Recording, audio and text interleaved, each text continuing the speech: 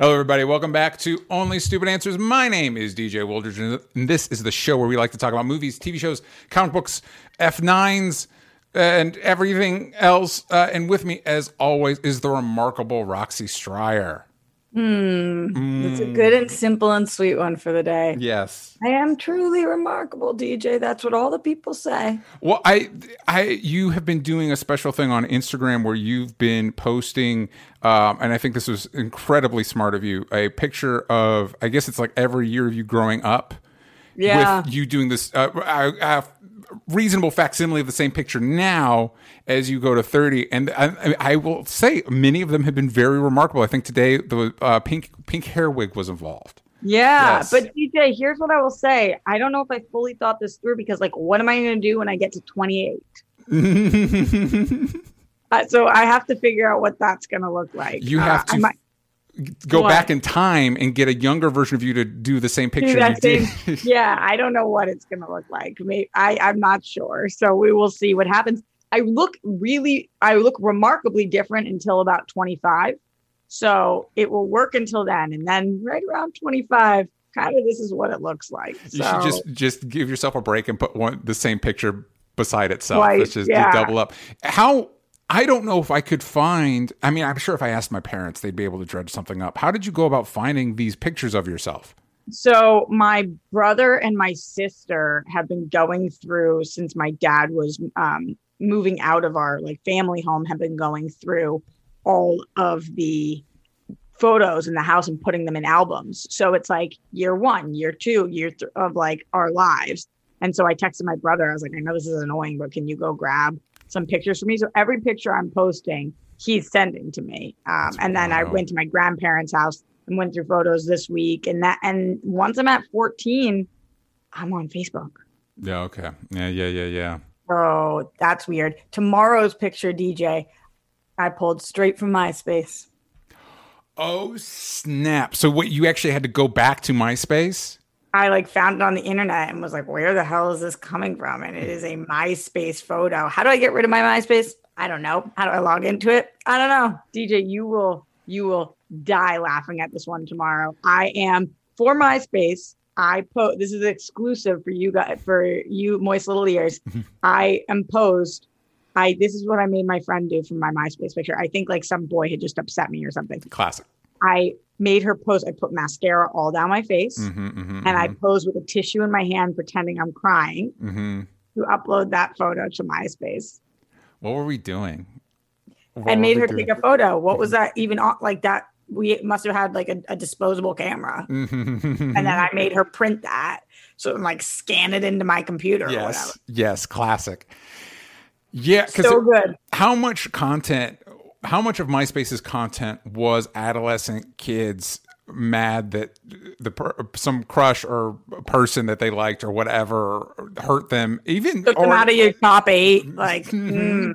That was brutal. Yeah, because I can only think about, the thing I remember about MySpace specifically was picking, obviously top 8, but also picking the song that would blast in people's faces the second they clicked on it. And it was always something related to this girl hurt my feelings. I think I went back and forth between Goo Goo Dolls and Dashboard Confessional about 50 times. So, those were kind of my 2 stages. Oh, man, our taste in music was so good back then. In the early, I guess it would probably be, what was that?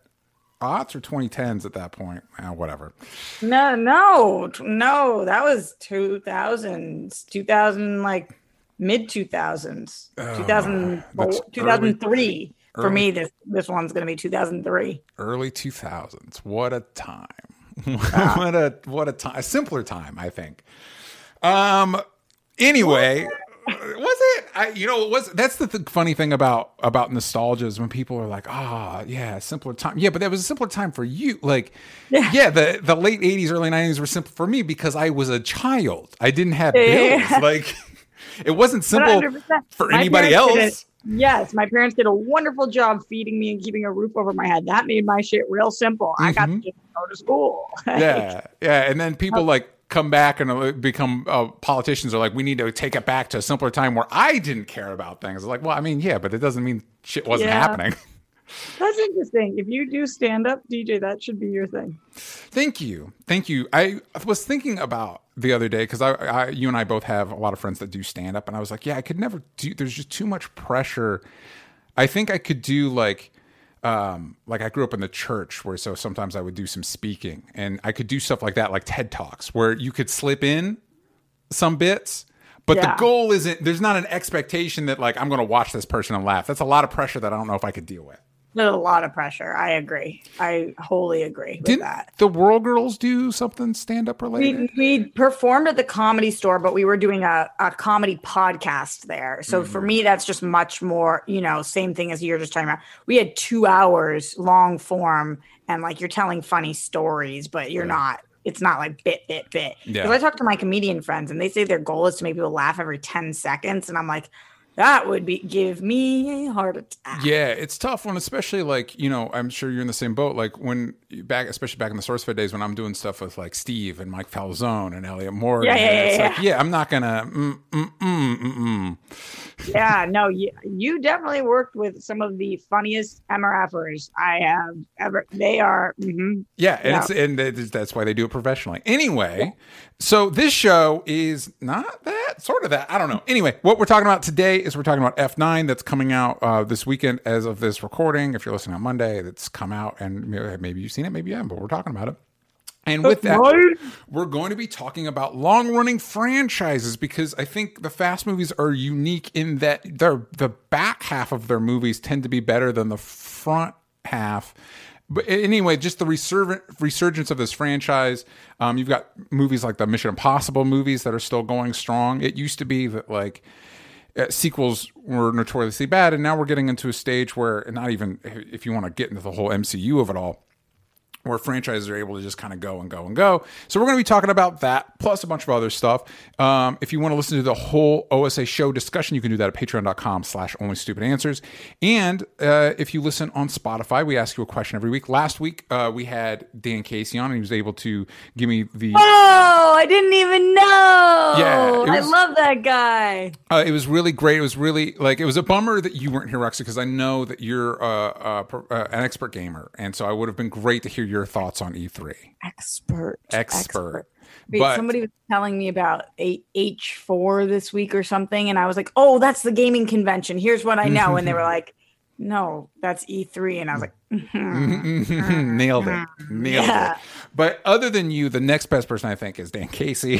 Second. Did you tell him he was second place? I didn't at the time. I try to be very polite to our guests, but be rude.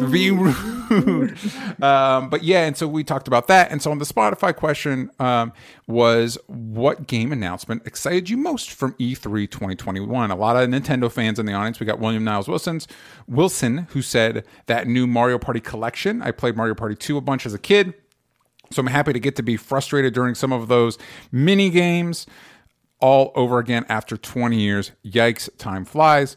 I think I pronounced your name wrong last time too. I apologize. At some point in one of these, tell me how to pronounce your name so I don't butcher it if I am.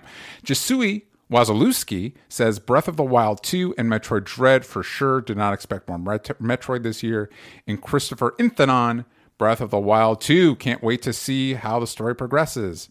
So that was our question. And of course, you can also give us a 5-star review on iTunes. And like we've said before, I'll literally read whatever you write as long as you give us that 5-star review. Wow. That's a lofty promise. I know, but I intend to deliver. You could say 5 stars. Roxy and DJ suck. I'd read it. And DJ would just say, I'd read it. Thank you for the 5-star. Thank you for the 5 stars. Yeah, I'd read it. So I'm just throwing that out there. So let's get into what we're into this week. Let's start with Mighty Ducks. So Mighty Ducks finale happened several weeks ago. However, when Falcon and the Winter Soldier went off, I forgot to do my Thursday midnight watch Falcon and the Winter Soldier, then watch Mighty Ducks. So I was 3 episodes behind, which I didn't even realize I was 3 episodes behind. And when I was watching Loki this week, it ended, and for some reason it hit me, and I was like, oh, Mighty Ducks, what have I done? And it's hard, DJ, because nobody we know is watching this show. So it's not like in this, it's not like people are like, did you catch that episode of Mighty Ducks last night? So I had no reminders. So when I remembered this and I went and looked and I had 3 episodes, it felt like Jesus's gift to this planet for me. And from one Jew to another, thank you so much, Jesus. I needed this moment. Yeah. It was so good. This entire first season was like one of the most well-rounded, best first seasons of a show that I've seen in so long.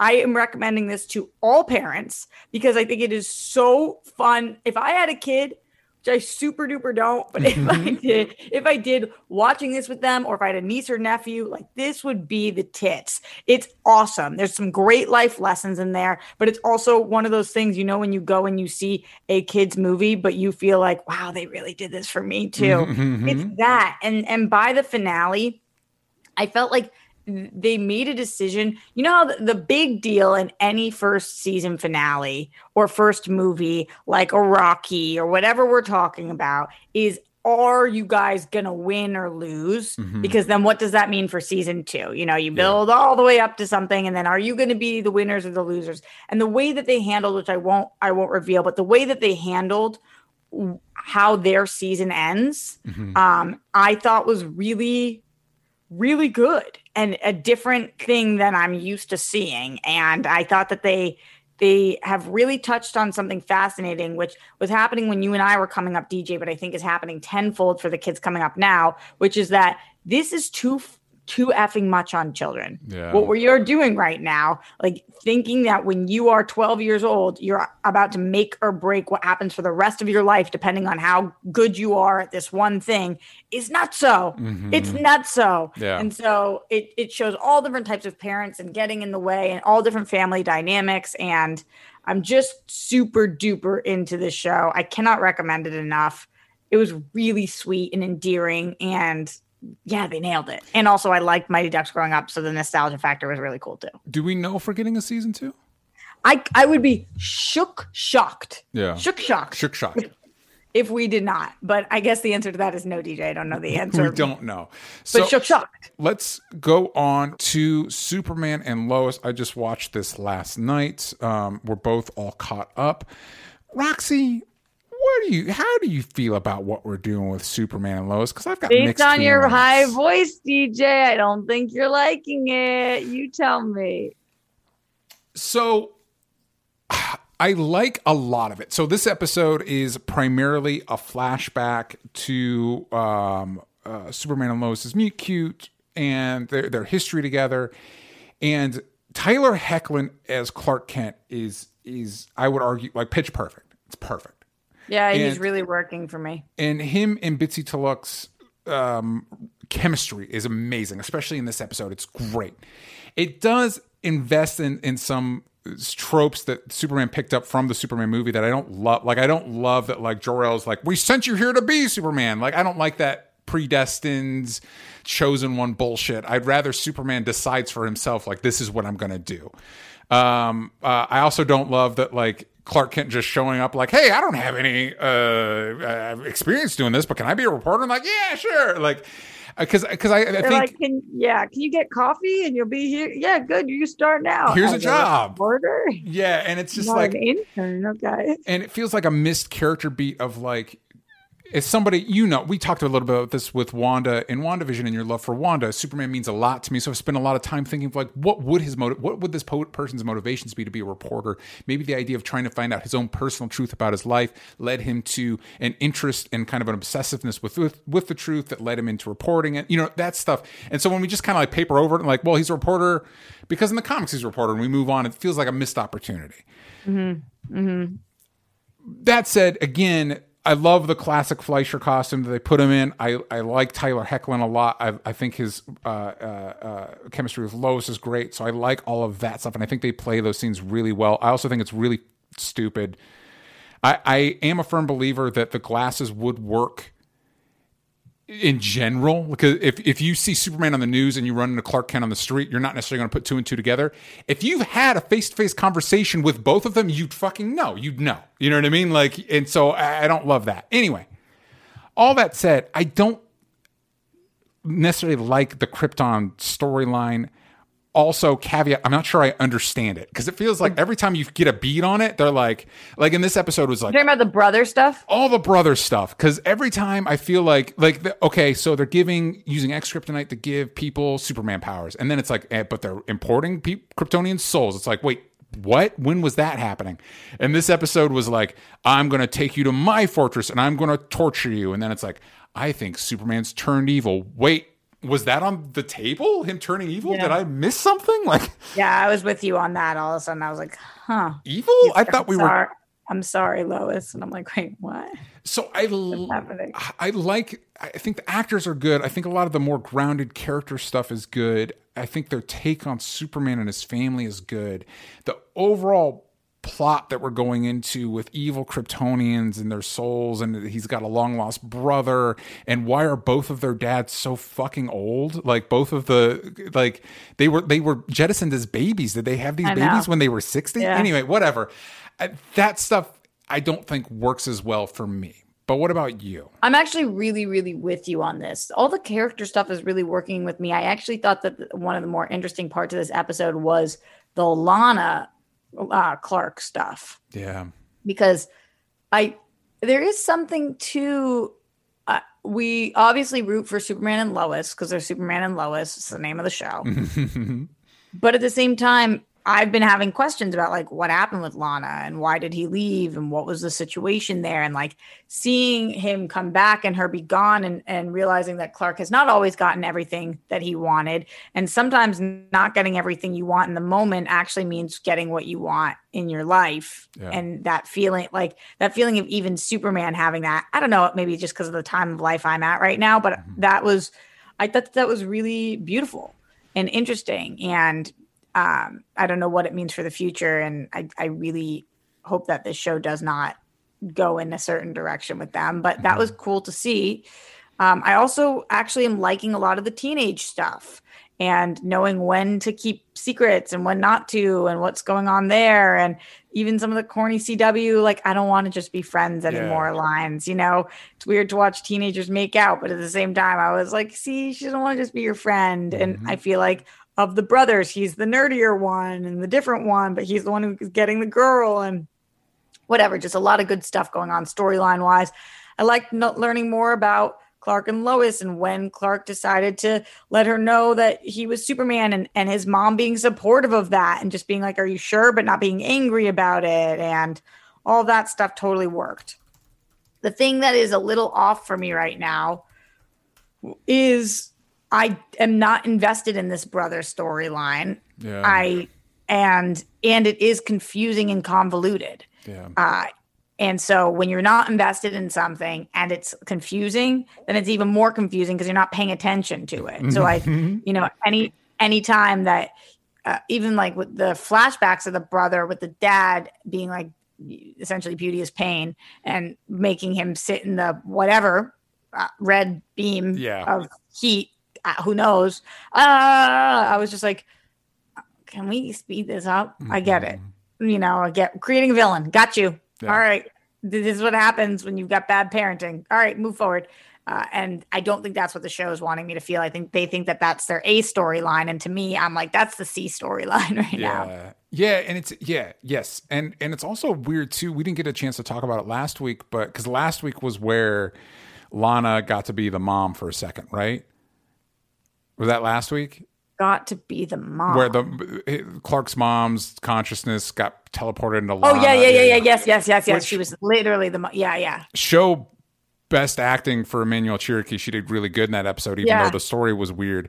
The whole brother plot makes Clark's mom, biological mom, seem really not great. Like, was she okay having her other son get blown up on Krypton? Like, I don't know. These are questions I would ask. I'd be like, I had a brother that you didn't, you have a hologram that could tell me stuff, didn't tell me. Also, you were cool with him getting blown up.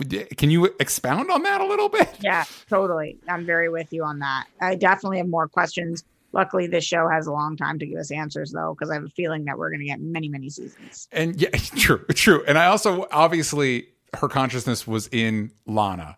But it is weird that the visual I have now for Clark's mom is Emmanuel Cherokee, and then the two guys that she was supposed to be with, I'm like, things didn't work out for Yeah. Mrs. Superman mom. Like, Yeah. Totally.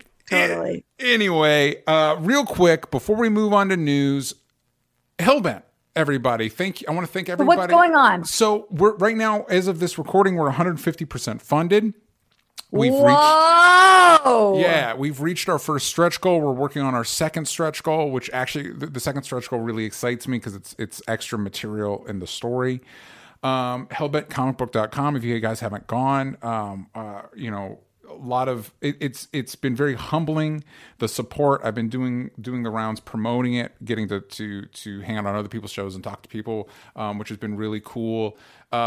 But yeah, we're really happy with the way it's going. We're going to be entering, as of this recording, we're going to be entering our third week. So we're a little bit, we're around halfway through. But first off, I want to thank everybody who has supported and backed it. And Roxy, I want to thank you for tweeting it out and helping me get the word out. I've been mentioning it on all of my shows, DJ. Really? Thank you. Yeah, we haven't been able to have you on, but on World Girls, we did a Pride episode, and I talked about this when we were talking about some art. And then on Live at the Roxy, I've been mentioning it too because I think it's freaking awesome what you're doing. Thank you so much. I saw that you guys were doing well, but I didn't see that you were doing this well. This is crazy, DJ. Yeah, it's really cool. It's really cool to see how excited people are for it, supporting it, and I'm really excited for people to read it and. Yeah, it's really cool. And for those that don't know, like I've been saying, it's like a classic Vertigo comics, like Preacher. It's like Sandman, talking about Pride Month. It has our lead character is a trans woman, and she's got crazy supernatural powers, and she has to team up with this arcane assassin to escape an evil cult. And so there's just a lot of cool elements, and the collaborators are really cool. Like I co-wrote it with Jana July, and we've got Heather Vaughn on art with Ellie Wright on colors, Haley Rose Lyon on letters. I keep saying, and now it's like it's default in my brain. But like, yeah, you can go. I just was on the Meaning of podcast. I think as of this recording, Rogue Theory, the episode I was on, should be out there. A lot of cool, exciting stuff. But go support it. Go support it. We're on our second stretch goal, which is if you've read Watchmen and kind of like the back matter in that, or if the recent X-Men comics that have this kind of supplementary material, we're going to include that in the comic because when we were making it, when Jane and I were making it, it's a whole like universe. It's a whole world with its own rules and traditions and stuff like that for different characters and different groups and organizations and backstories. And it's hard to fit all of that in a story organically. And so this is kind of a way to expand that world and let you in on some of the secrets, like, who are the Eternal Watchers? What's Han Six's deal? There's a whole character that gets introduced later in the story that is important and plays an important part. Anyway, all that stuff we'll be able to include that if we reach this next stretch goal. So I'm very excited about that. Go share it. Go support it. I appreciate you all. Hellbentcomicbook.com. I'm looking at, I'm on there right now, just looking at all these comments of people writing that they like are backing it and why and all this stuff. This is so cool, DJ. Well, and it's cool too. With the support that it has, there's a good chance we'll be able to continue the story, and that'll give us more. Because a big part of it is it's edgy and it's dark and it's got action and violence and stuff like that. But it's supposed to be inclusive and positive, and we're looking forward to, as we expand the story, have more characters from different backgrounds, and hopefully include other creators too from different backgrounds. So hopefully, no matter who you are, you can come at this comic and see a little bit of yourself in it. Not that it's one story. You're not going to be able to include everybody's experiences, but just to feel like you're a part of this world and have a comic where you can feel like you're a part of it, I think is something that's important to us. This is so great. It's just so great. Thank you. And I really appreciate your support, and I appreciate everybody's support at home. It really, it's hard to articulate, but really, really means a lot. So yeah, because when it's so hard to put your blood, sweat, and tears into something and then have it not be, to feel like you're pulling teeth, and to not have to feel like you're pulling teeth on this one. Yes. It's so cool. And I honestly, I was really worried about the response, because like my last comic was like, hey, Dawn of the Dead, but Jurassic Park. It was really easy to be like, hey, here's the deal. This is a little bit more complicated. It's a little bit more nuanced. There's a little bit more going on. So I didn't know how people were going to feel about it, but, yeah, so you're right. It feels good that it's going, and I don't need to like. I still stress about it, but not as much. Yeah, this is huge. That's awesome. When you need mealtime inspiration, it's worth shopping Kroger, where you'll find over 30,000 mouth-watering choices that excite your inner foodie. And no matter what tasty choice you make, you'll enjoy our everyday low prices, plus extra ways to save, like digital coupons worth over $600 each week. You can also save up to $1 off per gallon at the pump with fuel points. More savings and more inspiring flavors make shopping Kroger worth it every time. Kroger, fresh for everyone. Fuel restrictions apply. Now let's talk about a movie that will get people's asses in the theater seats all over the globe. I don't know if it got kicked out of China or not, because I know there was that whole controversy. But let's talk about F9. We did a spoiler-free discussion. And I think at the end of our talk here today, we might do some spoilers, but I know it's just come out, so I don't want to spoil it for people. Even though, again, it feels like a lifetime since Roxy and I saw it in theaters. Totally. As of right now, that Rotten Tomatoes went down a little bit since we last talked about it. It was 63%. F9 sends the franchise hurtling further over the top than ever, but director Justin Lin's knack for preposterous set pieces keeps the action humming. And the synopsis on IMDb, Cypher enlists the help of Jacob, Dom's younger brother, to take revenge on Dom and his team, which is still not actually the plot of that movie. And of course, it was directed by Justin Lin, written by Daniel Casey and Justin Lin. So Dan Casey. Wait, what? Friend of the no, probably a different person. Daniel Casey, important distinction. So Roxy, have you watched all of the Fast films? I have. Same. I'm a fast gal. You are a fast gal. Yeah, my wife and I went back and like watched the whole franchise leading up to it, even though I'd already seen most of them. What interests me about the Fast movies, and what I think a lot of the conversation around the Fast movies is their renaissance. How like basically the first Fast movie was a ripoff of Point Break with Keanu Reeves, and it went through different avenues till we got to Tokyo Drift, and then 4, 5, 6, the introduction of Dwayne Johnson into the series. Like it just took off like a rocket, and we're here now where it's one of the biggest film franchises in the world.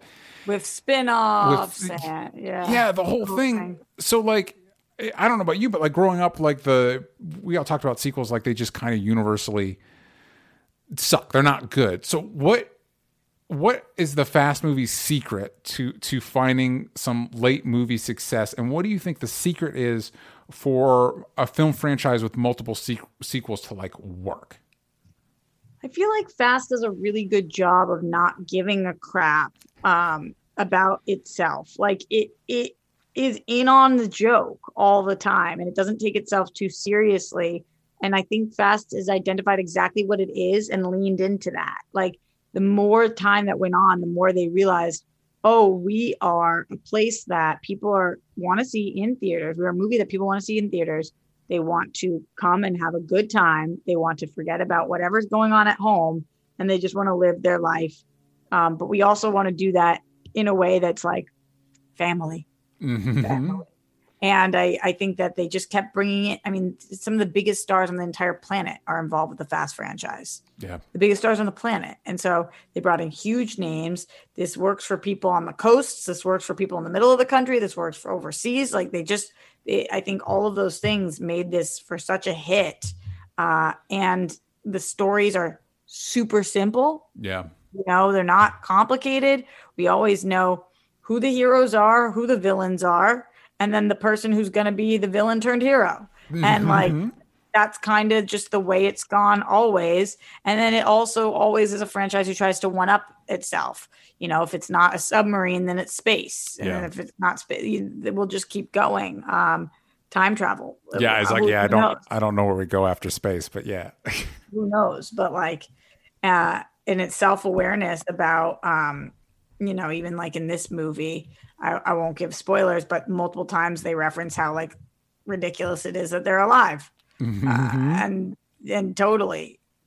So yes, for all those reasons, I just feel like this franchise knows exactly what it is and then delivers on exactly what we want.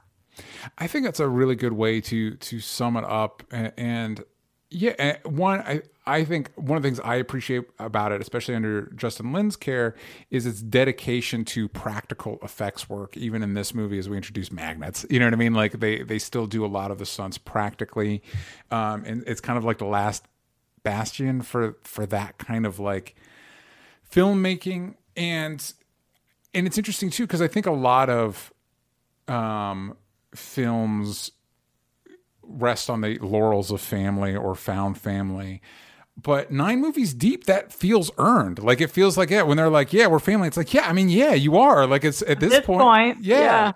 I also think with long running franchises, I think this is where Marvel's found a lot of its success, is embracing more serialized TV storytelling. Like there's a lot of elements in the Fast movies that are soap operas. It's a soap opera. My wife likes to say it's like it's a novella. You know what I mean? Like it's, and that's not. I mean, that's a lot of '90s X-Men success. Is it's incorporating soap opera stuff. It's a formula that works. And so like you've got like lost siblings or everybody returning from the dead at some point or another. And it's with Marvel, like in a lot of ways, the MCU is kind of like the most expensive TV show that has ever existed, with new episodes, 2 to 3 new episodes coming out a year, which has made its transition into the Disney Plus shows relatively seamless. You know what I mean? Because it's the same type of. I would just say seamless. Yeah. Like it's worked for them, and so figuring out that type of, and I think it's also when you get into a lot of the crossover between movie stars are now in TV shows, and TV stars go to movies and all that stuff. But for you, Roxy, outside of the Fast movies, outside of Marvel, what are your favorite like long running franchises? I think I messed up a little. I asked this question on the Discord and I said more than 3 movies. And then a lot of people were like Hunger Games. I'm like, well, that's kind of cheating because it is 4 movies, but the last 2 it's 2 parts of the same story. So that's a little, that's not what I'm going for. But anyway. I mean, outside my favorite, my nerdy heart beats hardest for DC. Mm-hmm. So I guess of that, like Batman, I find love in every Batman, everything ever, to the point where I liked the show Gotham. So like you loved the show Gotham. I think it's fair to say.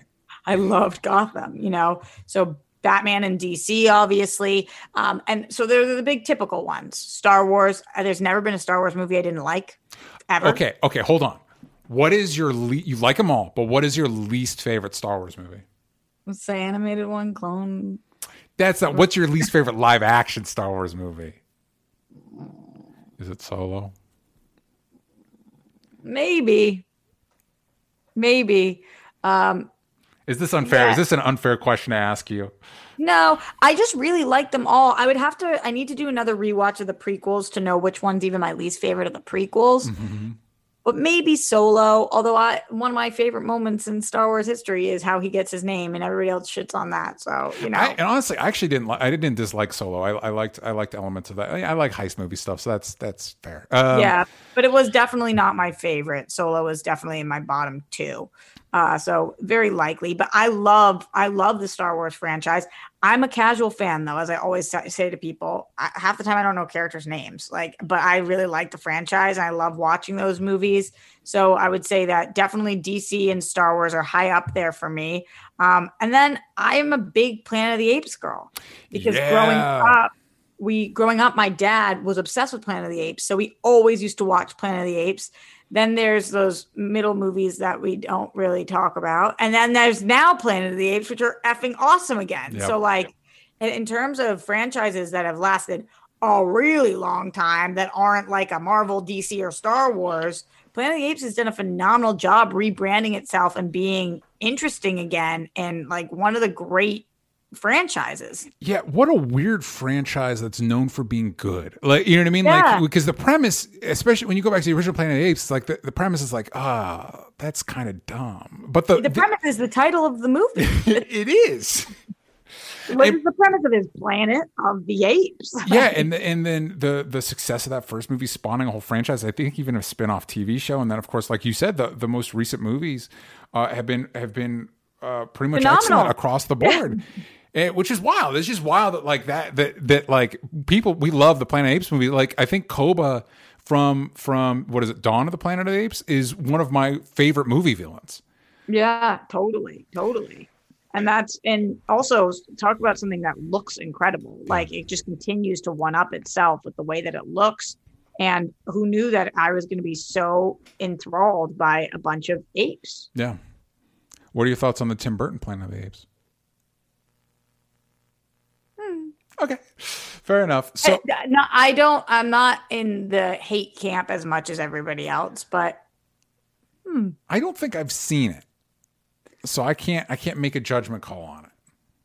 I've definitely seen every Planet of the Apes movie. I definitely would say if you are planning on skipping some, then that would be one. So yeah, if you don't eat a lot of time, and I also think about, when I think about, you talk about really long running franchises, of course, James Bond, and I think James Bond found the way where, you know, because obviously the Fast movies have a really interesting relationship with their own continuity. Because I think I started watching them with 5, which is great. I think it's still my favorite Fast movie. And then it wasn't until you went 5 and then went back. Yeah, so I saw 5, which is the first movie with Dwayne Johnson, and then 6, and then 7, and the transition from 6 to 7, where I realized that Fast 3 takes place after 5 and 6. It was like, wait, what? It made me think about, like, when you're just getting in the comics as a kid and like the weird continuity gymnastics. It's like, this is a superhero franchise. And then I like 7 a lot with the introduction of Jason Statham, because I like Jason Statham movies. Which was kind of a bummer why I didn't love Hobbs and Shaw, because it's like the two of my two favorite guys in the franchise get their own movie, and then it was like, it was fine, it was okay, and it was like, but I should love this. Anyway, and then going back and like the way it works with its continuity, especially in this movie, there's a lot of continuity callbacks in F9 to the previous movies that I think really overall really work. And it's funny, certain characters that come back, you're like, wait, what have you been up to since the last movie you were here? Where you been? Yeah, where you been? Because you're doing really different stuff now. But James Bond does a very different thing where continuity does not matter. It essentially doesn't. The only time where it got a little weird is with Spectre, which makes callbacks to like previous Bond movies. It's like, wait, did the Sean Connery Bond exist in this universe? You know, I've only ever seen GoldenEye. GoldenEye's good, by the way. I've seen one James Bond movie, and it is GoldenEye. We just watched, my wife and I just watched Eurovision, which has Pierce Brosnan in it. And she's like, wait, is that the guy from Doom Patrol? And I'm like, well, close, different Bond, like a different Bond. That's funny. That's really funny. GoldenEye's good. I highly recommend Casino Royale. I love Casino Royale. Same director. Okay. You can skip, what's the one that comes after Casino Royale? I thought GoldenEye was so meh. Well, you might really like Casino Royale, because it's a very different take on Bond. And that's kind of the only time where the continuity kind of really mattered, is in these Daniel Craig movies. What's the one that comes after? There's Casino Royale. Me, DJ? No, yeah, Casino Royale's great. Highly recommend it. Skip the next one, whose name I can't even remember. And then it's not Spectre, it is Skyfall. And then Spectre's pretty good too. But I think for somebody like you that might be on the fence about Bond movies, definitely check out the Daniel Craig ones, because I think his Bond's really good. Of course, he's the one I grew up with. Everybody's favorite Bond is the Bond they grew up with. So I grew up with Daniel Craig, is when I was really paying attention to that stuff and like that. Sean Connery's ones are classics. I know everybody shits on the Roger Moore Bonds, but my dad really liked it. That's the Bond he grew up with, was the Roger Moore one. So he shared the Roger Moore ones with me. So I have a lot of nostalgia for like Moonraker and stuff like that, even though I know people don't like them. I enjoy them. But that franchise has gone on forever, and probably will go on forever and ever, and slightly evolve and change and all that stuff. But yeah, if you're on the if you saw GoldenEye, you're like, check out Casino Royale and see how you feel about that. Okay. Because I don't think my wife's seen Casino Royale, so I'm very excited to share that with her. Because I like going back and revisiting movies. It's always great to go back. You're a big Bond guy. I don't feel like I'm a big Bond guy, but I do like the Daniel Craig ones. Oh, you're a big Bond guy. It's decided I'm a big Bond guy. And then I did want to say one more, probably my favorite franchise because when I only learned this when I was asked what my favorite Oscar winner of all time was, and this was my answer, and I was kind of shook by that. Yeah. Is Rocky. Rocky's solid. The Rocky franchise is surprisingly solid. Oh, I loved. I mean, and don't get me wrong, there are some Rocky movies that that did not work. But Rocky 1 and 2, and now with the additions of Creed, I think that it's one of the most meaningful franchise, and like definitely one of the franchises that I feel like at this point, no matter what they do, I am gonna watch. I'm gonna see. Yeah. Definitely like the life lessons that come from Rocky. Oh God. And going back to what I was talking about earlier with how you're going to do a first movie and who's going to win and what, I mean, Rocky invented how to do this in your first two. So yeah, Rocky for me is like the gold standard, even though it has some stink bombs. Yeah, and it got sucked up. I think it's definitely more solid than the other long-running Stallone franchise, which was, of course, Rambo, First Blood, Rambo, First Blood Part 2, and then Rambo 3. But I actually also have a lot of affection towards Rocky 3 because I was a kid. I loved Mr. T. Every kid loved Mr. T. And so anytime Mr. T shows up in something, you're fucking stoked. But yeah, I think Creed is such an amazing late stage revival. And there's so much to love about Creed, obviously. But one of the things I think always surprises me is Sylvester Stallone's willingness to be fucking old in that movie. Just come across as old, be his age, and not have to be like macho, badass action star Sylvester Stallone. Like, and there's so much emotional weight in that. And I think Creed 2 was okay. It wasn't as great as Creed 1. But like, again, Sylvester Stallone, like coming to terms with his age and how that relates to Apollo Creed's son, Michael B. Jordan, in that movie. Yeah, I think the Rocky movies is a really solid choice. And of course, a lot of people will bring up the Harry Potter movies, which they had the benefit of being based off books. You know what I mean? So that helps. But yeah, so in the Discord we had, for me, it's Lethal Weapon hands down. First Lethal Weapon's good. I don't know if all of them, but anyway. Who said that? Jake Hefner. Oh. He also says the Rocky franchise is also good stuff. Brenda says Scream is a favorite for me. Also love Die Hard and obviously Star Wars and Harry Potter. The Scream franchise is surprisingly sturdy as well. I think I've only seen Scream 1 and Scream 4, but I enjoyed both. Joey says, growing up, I watched all the Pink Panther movies, deep cut. And those Road to Blank movies that star Bob Hope and Bing Crosby with my dad, so they hold a special place. I also watched those movies with my dad, and I love them. But I don't even know what you're talking about. So there was a long-running franchise, the Road to Bali, the Road to Morocco, I think was one, but it was Bing Hope and Bill Crosby. Have I seen these? Wow, did I just... no, Bill, it's... Bing Crosby and Bob Hope. What the fuck? Anyway, I don't know, but they're from Joey. You're gonna have to help me. I think like the 50s, but like, of course, Bing Crosby is the straight man, the ladies' man, the singer, and Bob Hope is the kind of the comedic one, obviously. And they're fun. They're just a blast. They're a lot of fun. So if you ever get a chance, I'm sure they're streaming somewhere. But and that's another one where continuity really doesn't matter. Each time they're playing versions of themselves. It's versions of Bing Crosby and Bob Hope, but they've got different names and there's a different love interest and they're always competing for the same girl and that sort of thing. Cage 96 says the Nicolas Cage Pantheon, which I guess could count as its own franchise. Leonard Kim says Harry Potter for sure. And then he goes down like Divergent, Hunger Games, Shrek, Despicable Me and Minions. Also Transformers. I will always defend the Transformer movies. They're robots in disguise, more than meets the eye. Giant robots. I like those two, honestly. They lost me with 2, and yet I've seen every one of them. I'm trying to find this Road to stuff. I'm on Bing Crosby's filmography. I can't find this yet. I think look up like Road to Morocco, I think is one. Morocco. Yeah, 1942. Oh my God, it's older than I thought. I want to know more about this Road to Morocco. When you're just like, how did I miss a whole franchise? Road to Bali. Yeah, I think it just mattered if you had a parent that was into that stuff to share it with you, because there's no way that you would just stumble across it. Although a lot of like old cartoons, like Looney Tunes and stuff like that will reference that stuff. Glenn Caesar, to Toy Story, The Karate Kid, Police Academy, Step Up. LOL. Yeah, I know it's a last choice. Last choice is dumb, but all the other usual suspects were taken. And then Brenda co-signs the Step Up movies.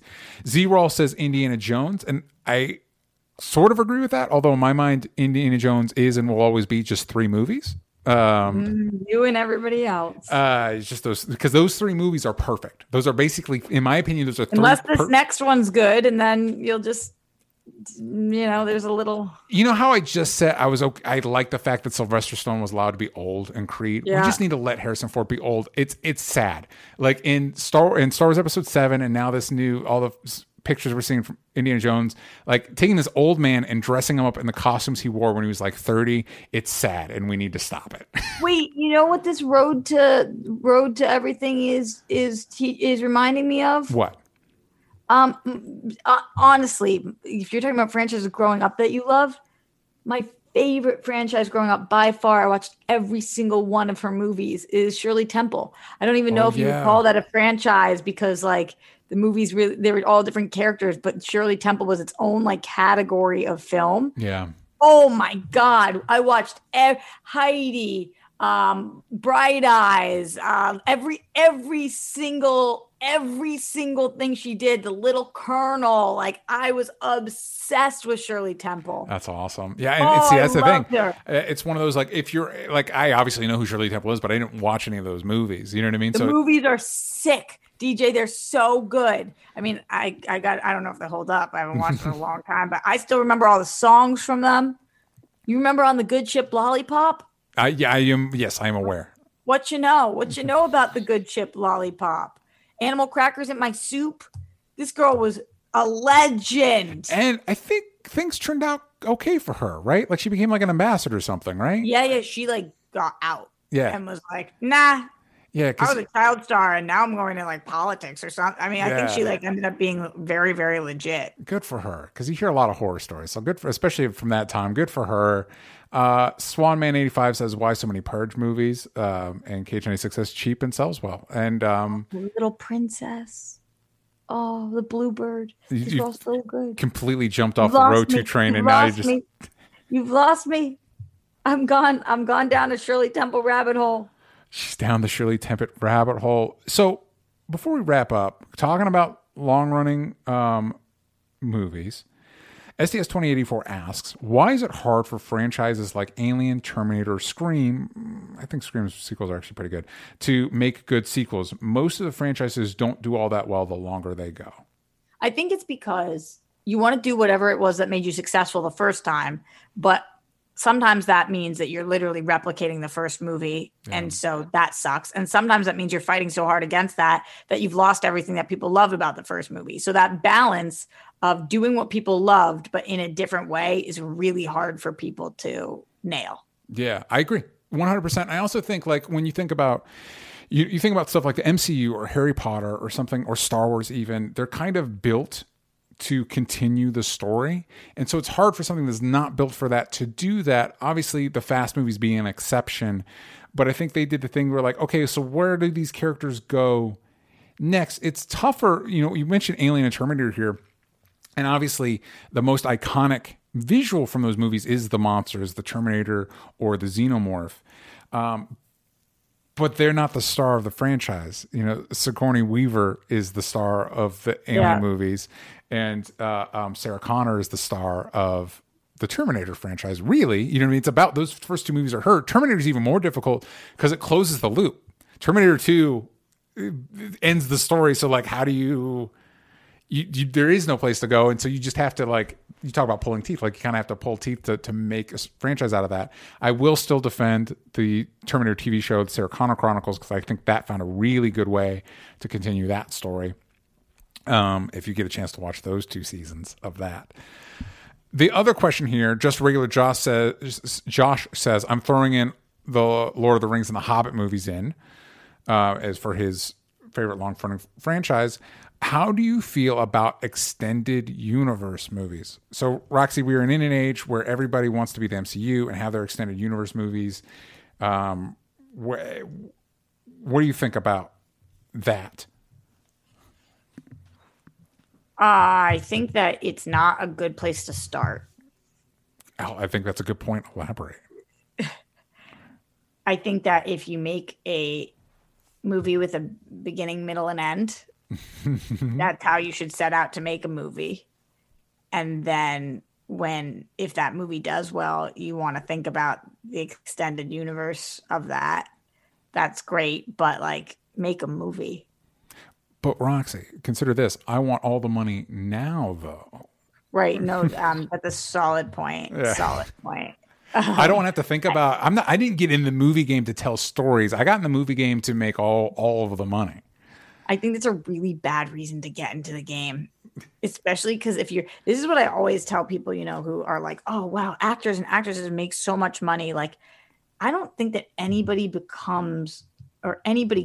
becomes an actor and actress to make a lot of money, because the truth is, very likely, if you're becoming a director, a writer, an artist of any kind, if your goal was to make a lot of money, you would have instead done something else. Yes, almost anything else. Anything else, like my friends that I came up with, they're on Wall Street, or they're lawyers, or they are bankers, or they're doctors, and all of those. And I'm not saying those things are not incredibly difficult. Yeah, but those things are guaranteed to make you money. And we picked maybe the one industry where you could be at this for 50 years and be very good at what you do and make $0. Yeah. I don't know any other industry like that. Yeah. Yeah. So, you could be at this forever, make your life miserable, and still not make any money off. So deciding to make movies because you want to make all the money is like a really stupid decision. Do something else. And it's interesting. Yes, I agree. And it's the way that stuff appears from the outside, because we were just talking about my campaign. It's 150% funded, which is really great. I still have not broken even on the investment. No. I've still not. I think people don't get that. People are like, wow, he just made X amount of money. And it's like, no, he made no money. I made enough to not go broke giving you this story I wanted to tell you. Yeah. So I think I agree with all of that. I agree with all of that. And I think, it's tough too, because you look at the success of the MCU, but you're right. The original Iron Man did drop that seed at the end. It clearly was something that was on their mind. But at the end of the day, they just needed to make Iron Man good. Like that was the first thing. And then Iron Man did well. And then the Hulk, mixed results. But then we got Iron Man 2, Thor, Captain America. And it started. And now they're at a point where some of those Marvel movies don't really have a beginning or an end. They're just like a transition between the next big thing. And they can do that now. Yeah, but it's honestly was the biggest problem in DC, obviously. Yeah. Where they were like, wait, before we build any of these characters at all, Justice League. Yeah. So that we have all the options. And it was like, Well, it's before we have a standalone Batman movie, BVS. Yeah.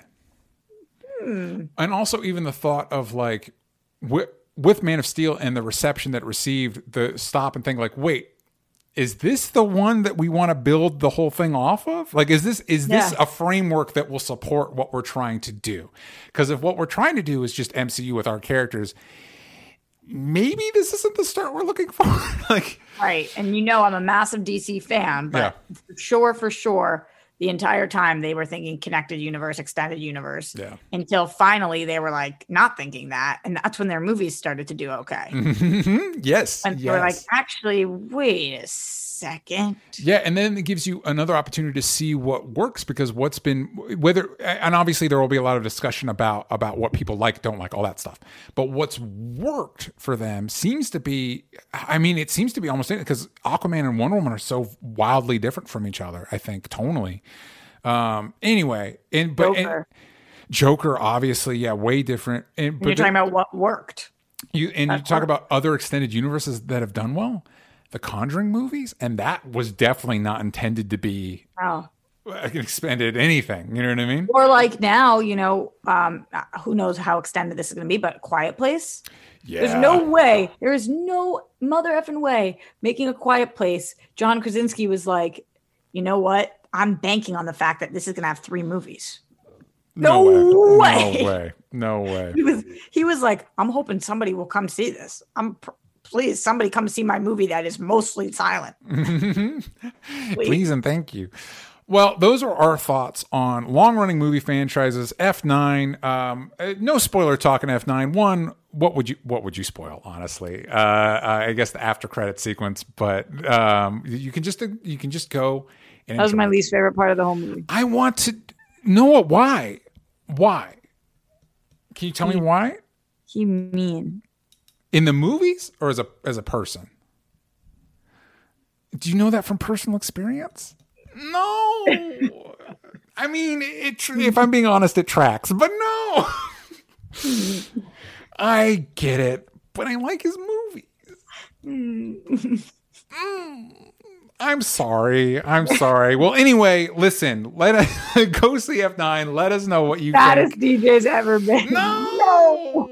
But I like him. An A-list Hollywood celebrity is not nice. He's an asshole. No, I'm shocked. I'm shocked and stunned. Let us know what your favorite long-running movie franchises are, what you think of F9. Roxy, where can they find you? Everywhere at Roxy Stryer. And we are going to, on Wednesday, drop our Whirl Girl episode where we gave a Hollywood tour bus a whirl, where we went around to everybody's... all the celebrities' homes in like Beverly Hills and WeHo on a bus, may or may not have been on some very fun substances and just living our best life, getting driven around like tourists. It was great. That's dropping Wednesday, this 6 p.m. Pacific time. Amazing. Please go check that out. You can find me at DJ Talks Trash. You can find my comic at hellbentcomicbook.com. You can follow this show on everywhere that matters at Only Stupid Answers, but on Twitter, yank out the vowels from stupid. I miss saying that laugh. And we will be back next week talking about other cool things. And happy 5th anniversary to Only Stupid Answers. Woo! Happy 5th anniversary. Bye, everybody.